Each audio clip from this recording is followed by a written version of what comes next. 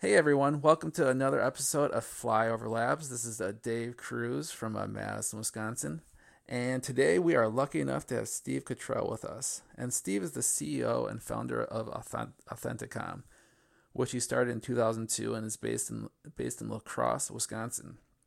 So Authenticom works with dealer management systems and data services in the auto industry. And I think it's kind of a hidden gem in the state of Wisconsin. Unless you're in the auto dealership business, there's a good chance you probably haven't heard of Steve or Authenticom. So I invited Steve to share a story and tell us more where he wants to take Authenticom. So Steve, thanks for coming on the show. It's a pleasure to be here. Thanks so much for the opportunity. Yeah, and I'm really fascinated that you're a fast growing company in La Crosse. So excited to learn more. But let's first start with your background. Before Authenticom, and Yeah, yeah. yeah. So, essentially I've always been orientated towards sales and, very, very early on in life. And that took me into automobile sales. I started selling cars at a local Chevrolet dealership when I was 18 years old. Oh, wow. Yeah, and I worked in the retail side of the automobile industry for 13 years. Did most of the jobs in the front end or sales end of the dealership, over that 13-year career, primarily in Northern California. From there, I joined a consulting company, and I really say that's where I did my PhD work in the automotive industry. I had an opportunity to travel extensively all over North America and a little bit in Europe, seeing the absolute best operations and some of the worst.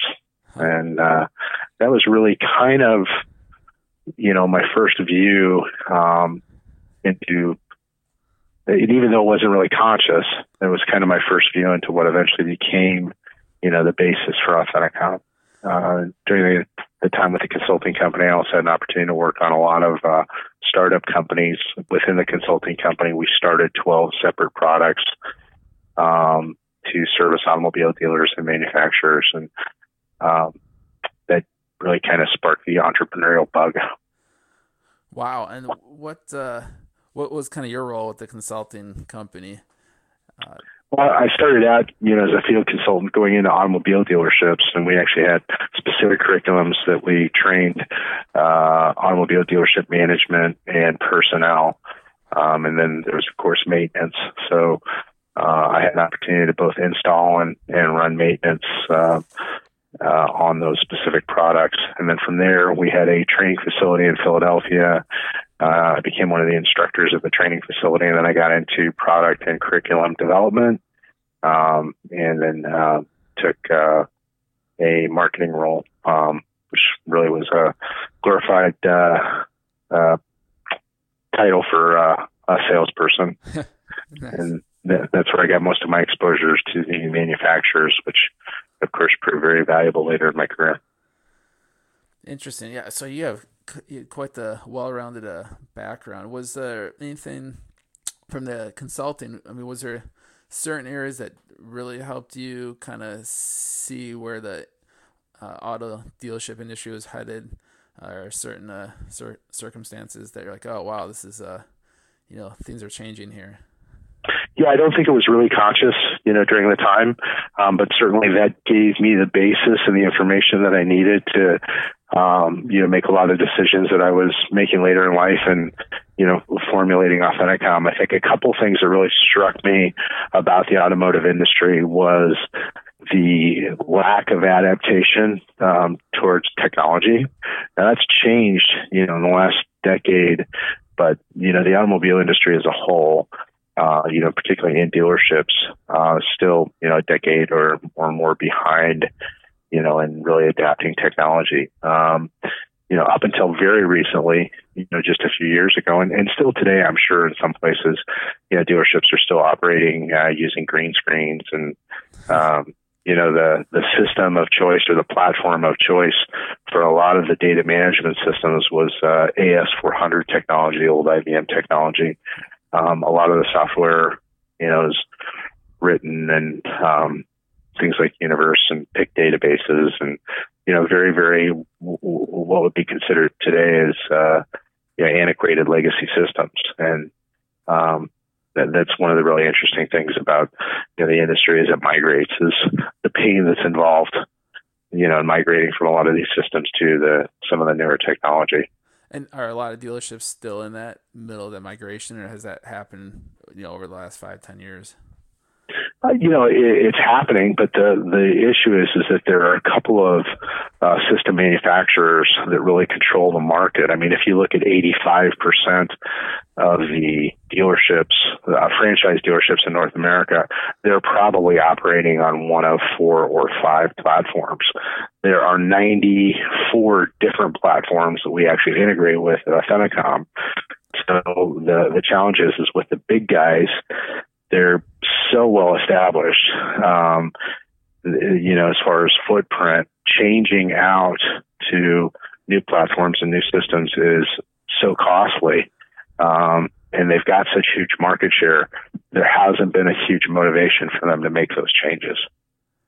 Gotcha. And it's certainly not something that the dealerships are, driving for. A very interesting thing that, about the automotive industry, and for anybody that's, familiar with it, if you have a product or a solution or want to talk about something that's going to help a dealer sell a car today or put a customer in the service drive, you'll have a very attentive audience. Okay. Yeah. If you want to talk about anything else, okay, they can be somewhat ADD. Okay, it's a tough conversation to have. So, a lot of what we're talking about, with our particular products, is really about some fundamental changes, in thinking, and very important, social issues. And that's a tougher thing to get dealers, to really look at. And it's not because, they're not concerned or they're not interested. They're just so damn busy. Okay. Running an automobile dealership is a very, very difficult position, and the margins are very slim. And there's a lot of stuff going on. I mean, people have a lot of emotion, around buying a car and, servicing a vehicle, and that customer experience is so very, very important that, rightfully so, that's where the dealers are paying the most attention, but they're paying the most attention to the customer that's right in front of them. And there isn't as much thought about, some of the background issues, or in this case, some of the forward-thinking issues about how technology might help, or what things they should be concerned about, et cetera. And that's a good segue. Let's talk a little bit more about Authenticom. And so you were consulting, and did you consult right up until 2002, or were you doing something in between, or did you take a little? Yeah, I actually took a job with a .com out in San Jose. So the consulting company sold to one of the very large systems providers that we're talking about, and I had an opportunity to make a presentation to the senior management team at that company, and knew instantly that was not an environment that I would flourish in. Why is that? So, you don't have to share if you don't want to. Yeah. I mean, it was just, it just wasn't my cup of tea. We were it was a family-owned business. The consulting company was a family-owned business. There was about 130 employees, maybe, and making the trip out to corporate headquarters. I was sitting in a room full of vice presidents, and or not a room, an auditorium, full of vice presidents. And I was on stage, started my presentation by introducing myself, and kind of went around into the crowd a little bit, just what's your name and what do you do? And everybody was very concerned about their title, how many people they had reporting to them, what their P&L responsibility was, et cetera, et cetera. It was a little stuffy. And, it didn't feel like a good fit for me. Since the buy sell had already taken place, the headhunters were swirling. I went back to my hotel room and called one of the headhunters and took a job with a .com out in California. That company was either number 1 or number 2, depending on who you talk to, as far as offering lead generation to automobile dealers. And that was really where Authenticom as a business started to really formulate. The challenge that we had was we were selling leads to automobile dealers for a lot of money. They were running anywhere from $20 to $35 a piece for these leads. We had a really cool website. We had about 3 million unique visitors a month looking at this website. What was the name of the website? Autoweb.com. Okay. And with AutoWeb, the consumer experience, went down multiple paths depending on their, lifestyle track. But the idea was they could research, they could read reviews, they could get tremendous amount of product info, crash data, true cost of ownership, other consumer reviews. It was a really great forum for consumers to research. And we saw that customers spent a tremendous amount of time, researching, and we created this funnel, where at the customer's own pace, they would eventually end up at a decision. And once they got to that decision point, we would put a question in front of them. And the question was, now that you've decided you want a Honda Accord, Ford, or LX, which happened to be probably the most sought after car at that point in time, would you be interested in talking with a dealer that understands the online customer? Because we're talking about 1999, 2000, when the internet and auto sales was brand new. So, the dealership experience was still pretty much walk on the lot, be a salesman. There wasn't a lot of people that, were savvy about online shoppers. So the fact that we could offer the consumer an online savvy dealer seemed appealing to them. That's where we created monetization by taking that consumer and sending them to a dealership as a lead. The problem with the model was that many customers, although they went all the way through this research process, what they really wanted from the website was just a price, and they didn't want to get obligated. So they would input false information, in the hopes that they would get a price back without having to be committed to the process. So consequently, we were sending Donald Duck, Bill Clinton, right. and various versions, some of which probably aren't appropriate for radio.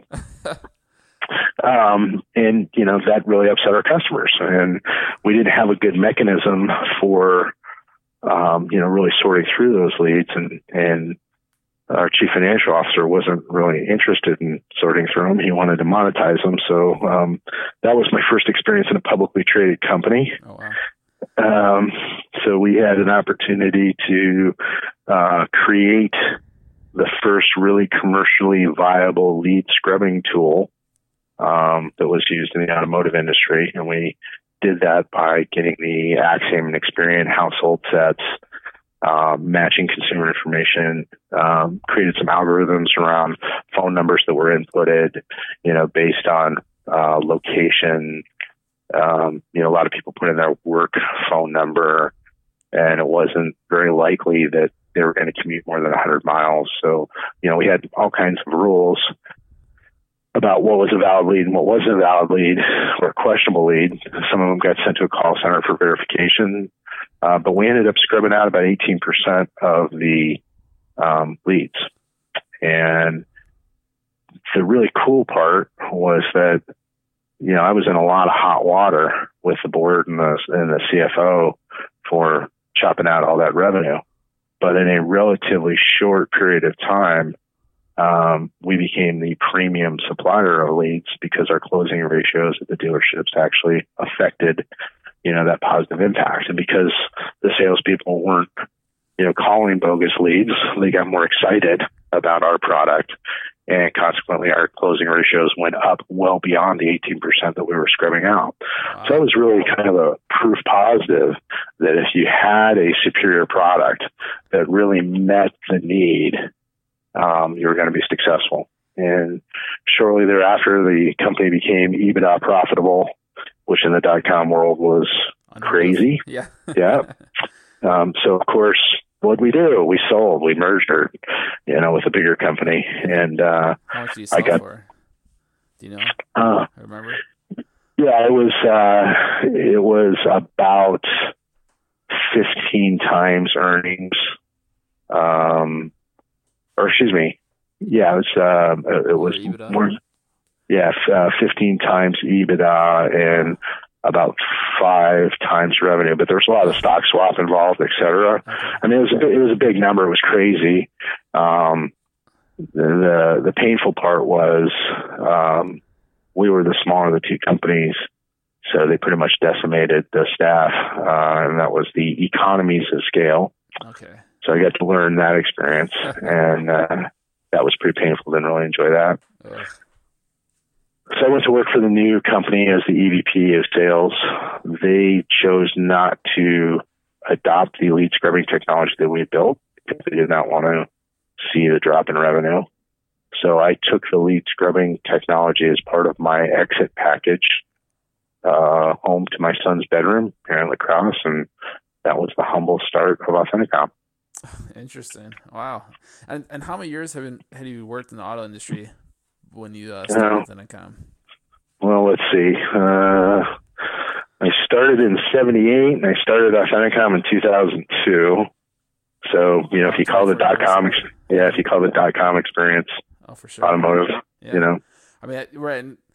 I mean, that's just it's a wonderful story, right? Because everyone thinks like, oh, you gotta be like 24, but often the stats show a lot of times people are in their 30s, 40s, 50s when they start the companies, and by that time you just had such a good understanding of the auto industry.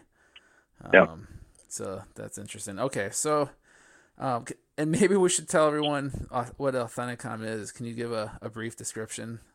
Sure. So from a problem solution standpoint, okay, so the problem that exists in the automotive industry, as I mentioned before, there are data management systems that exist in every dealership. Okay, so depending on who you talk to, there's 18,500 to 22,000 retail dealerships in North America.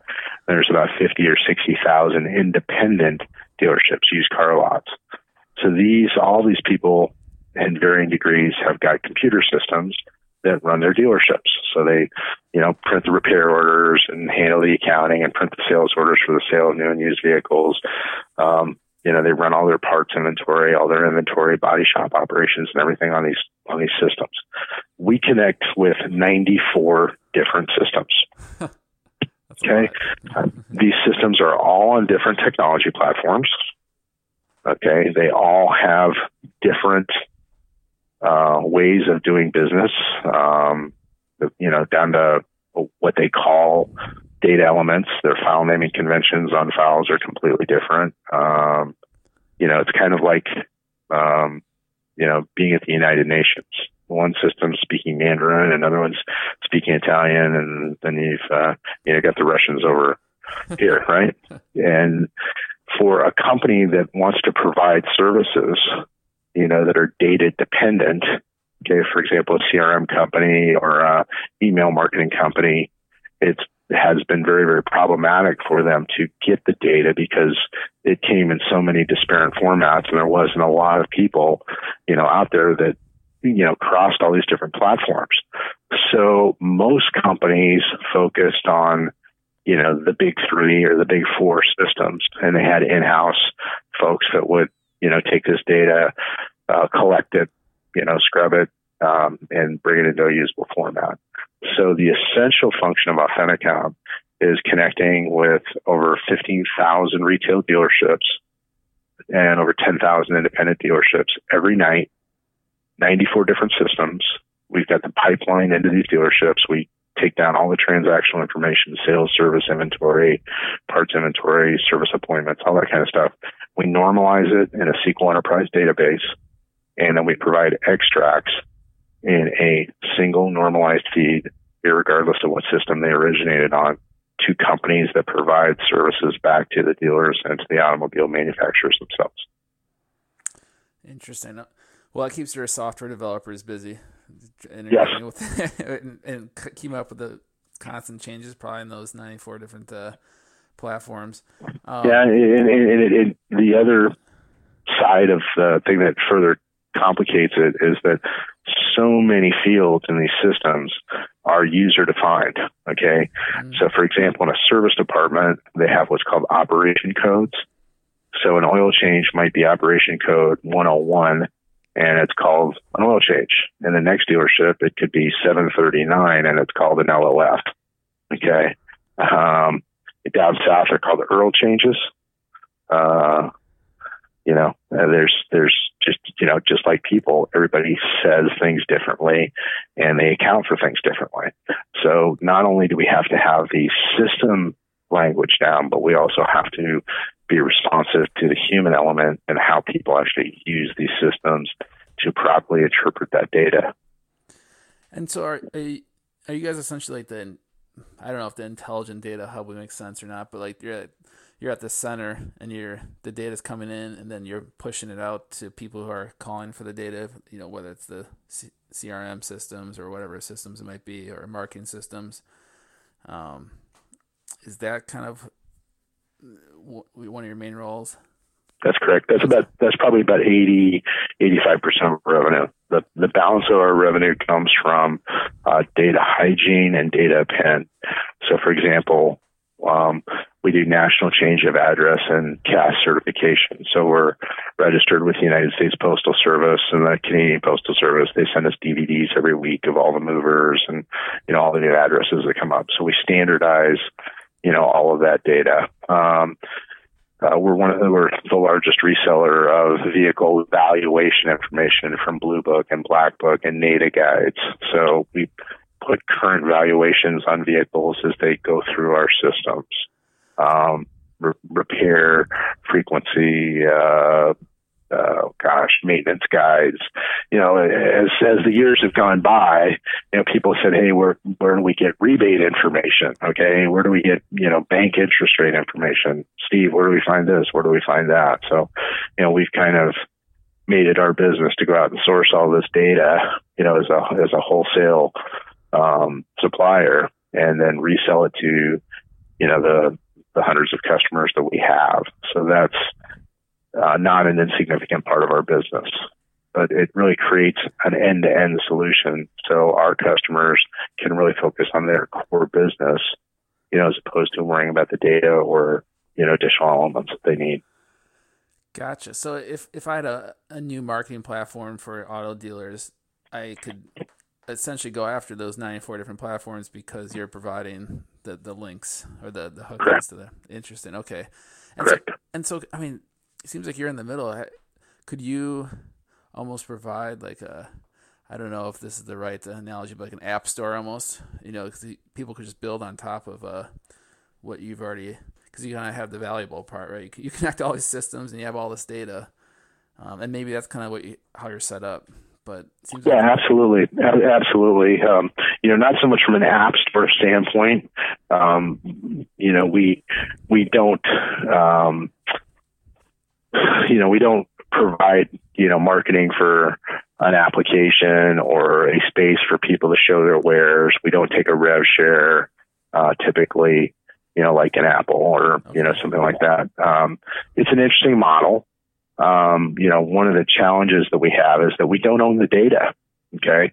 Retail automobile dealerships put up millions, of dollars and invest, millions of dollars every year on their facilities and on marketing and building that consumer relationship. And where that data element starts, this is where most people, forget about this, but that data element starts, when a customer brings their car in for a service and, service order is generated or they buy a vehicle, that data is collected there.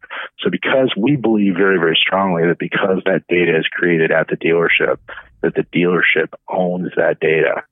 Now, are there lots of tremendously beneficial opportunities, that data could be leveraged? Absolutely.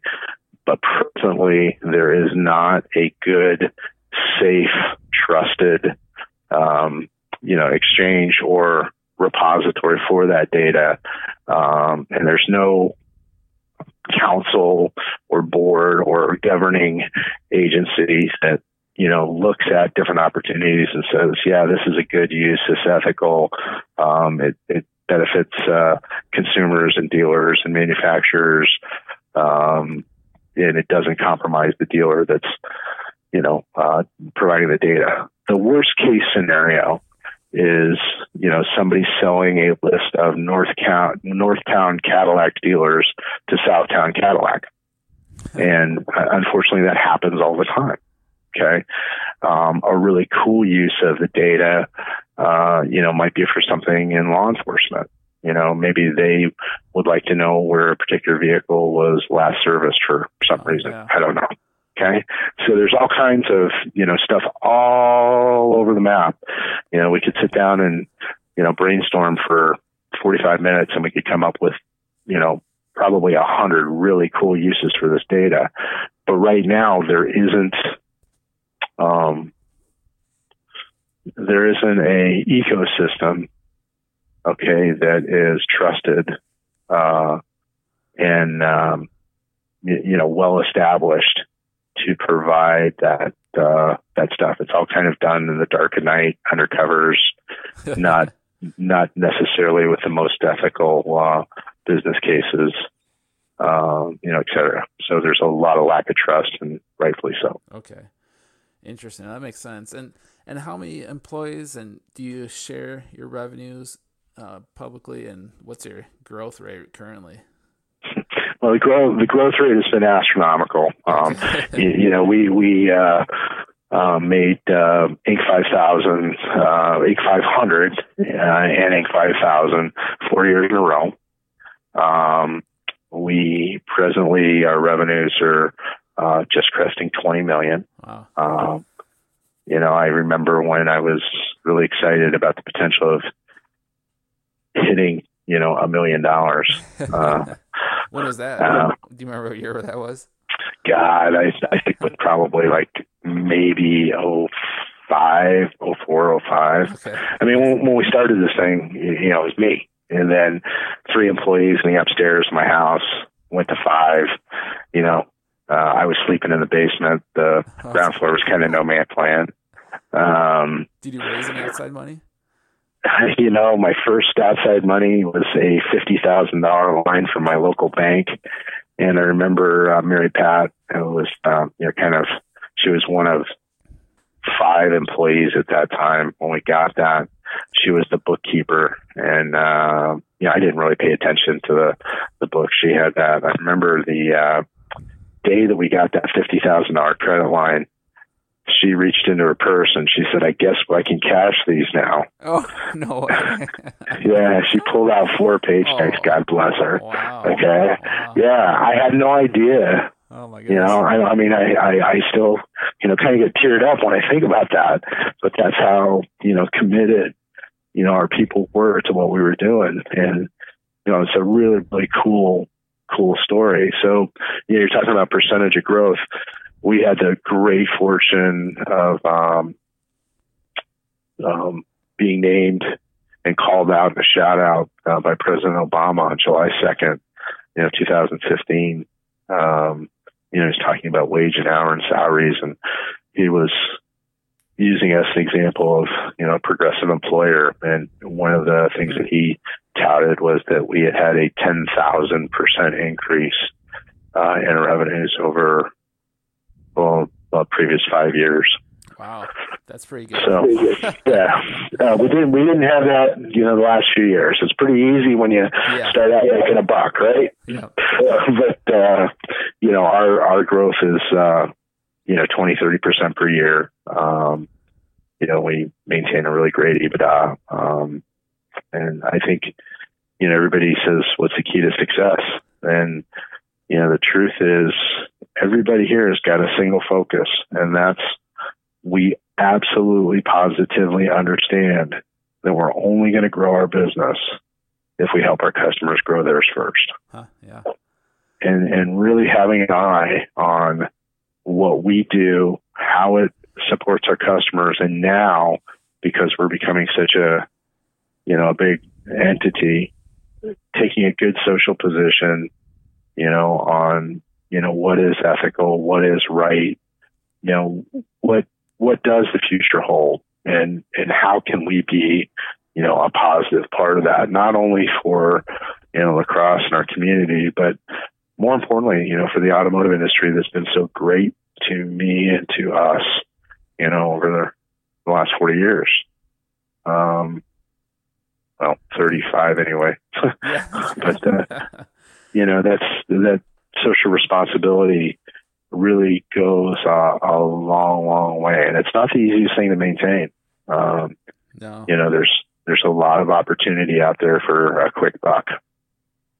Anyway.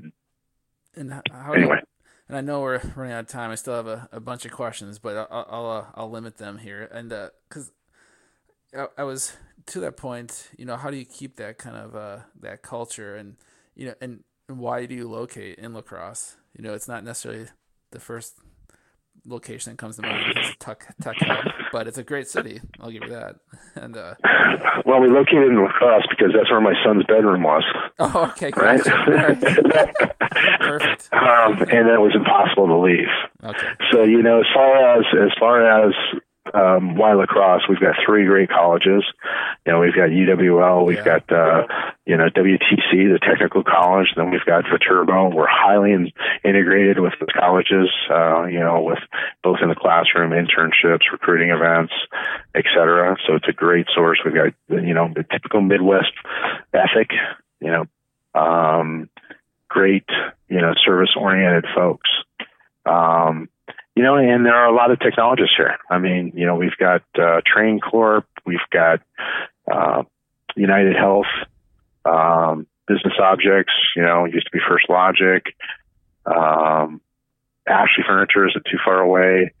There's a lot of tech people here. Festival Foods, and because we're kind of the cool kids on the block, we get a lot of talent, migrating. Oh, I bet. From those organizations. And what was the first product you offered compared to what it is today? The first product we offered was lead scrubbing, trying to sell that directly to dealers, and we starved. We don't offer that today, but we've morphed into other stuff. So you got to follow the revenue too. And were there times when tough times you didn't know if you're going to make it or not? Absolutely. Yeah. I mean, the fact that Mary Pat didn't cash those paychecks was a pretty good indication. Fortunately, I was insulated from that. But you feel that. And what kept you going? You just saw the potential? It was like, every single day, people saying, what you're doing is important, and thank you. You helped us grow our business. I mean, I've got customers, that have got thousands of dealerships, on their platforms generating millions of dollars. And, I was there at dealer 1. Wow. Huh. So, I mean, that's a great feeling. That is. And where do you want to kind of take your platform as far as, we talked a little bit about all that valuable data you have, which is kind of hard to tap into, but what else do you, what new features or capabilities do you think do you want to add in the next years? Well, we're absolutely changing the data collection model. Data collection was something that was done in the dark of night without the dealers. Dealers would issue a username and a password into their system and trust that people would do the right thing. And we've created a new platform with our product Dealer Vault, where the dealer can have whatever degree of control they choose, 100% visibility. We'll still do it for them if they want, but we also give them the ability to put their hands on the steering wheel and their foot on the accelerator and actually drive the product and the process. So that's what we're involved in right now, changing the traditional model over to newer technology. It's all cloud-based web services. We hope that, as we think about the future, that we can create that responsible, socially accepted ecosystem to where we can start to look at, some more valuable products from let's improve the customer experience. Let's cut costs. Technology should cut costs, not raise costs. And we think that there's tremendous economies available to the automotive industry by leveraging, technology. But the problem is, it's so locked down right now and siloed by a lot of these big companies. And they're actually working very hard to take control of the data. So we want to free the data. We really want to put it in the hands of the dealers and create a responsible, way for that data to be accessed and used that is, properly governed. I don't want to be in charge of that. That's not my bailiwick. I am constantly thinking about how to create a board or some sort of governing body, how to have oversight, so it could be a trusted source that, people could feel good about. That's my dream. That's my vision, whether we get there or not. We will get there. But just creating the baby steps and creating this first product, is a great step in that direction. That makes sense. And do you think there'll be more? And I guess this is another whole podcast, but there could be more direct to consumer type dealers, or just strictly online dealers in the future. Do you see that happening more? The franchise system is really interesting, and if you look at what happened, just 2 weeks ago with Tesla, with their Model 3 launch, wow. Yeah, that did. Yeah, there's lots of changes, and I think that it's going to shake out. People tried to do online grocery shopping. Okay, there's some places where that's working okay, but is it universally accepted? No. So I think that there's going to be emerging opportunities, but I don't know that there's going to be. Actually, I'm pretty confident in saying I don't believe that there's going to be a wholesale shift, over the next, 5-10 years where, the old brick and mortar dealerships are going to go away. Hell no, that's not going to happen. Okay. But, is there going to be more of this and less of that? Sure. Okay. What is it? That's a subject for another podcast. Yeah, exactly. All right. 2 more quick questions. Well, at least one's quick for sure. But I was curious how you're growing so quickly. How do you manage that? And you keep it. It sounds like a good culture, which is essential. But how do you make decisions about when to hire? How quickly to grow, and it's all driven by customer matrix. What we focus on is we focus on the customer experience. And as soon as we get to a point where, we feel we're at 80-85% capacity, then we start looking to add people. Fortunately, we're always looking for people. Well, it's a great, you have a great place to work up there in La Crosse. Okay. So you said once you hit 85% capacity? 80-85%. And what do you mean by that? Well, so, we kind of have a metrics of how many widgets an individual person can, move or make, right? Yep. So, once that team or that group or, that part of the ecosystem starts to hit 80-85%, capacity, then we start looking to bring people on. Gotcha. We always want to have that 15 to 20% flex. So we're always going to have people that are in training. They're a little bit less productive, when they first come online. You're always going to have, situations where, people are having babies. That seems to be our latest thing. We're having lots of babies. I don't know what's going on here, but some in the water. But, yeah. But you're always going to go through that. So you have some cushion. It's just like any technology platform, but this is a human platform. Wow. You always want to have that built-in resiliency and hopefully redundancy. Yeah, I like that. I've never heard of that 80-85%.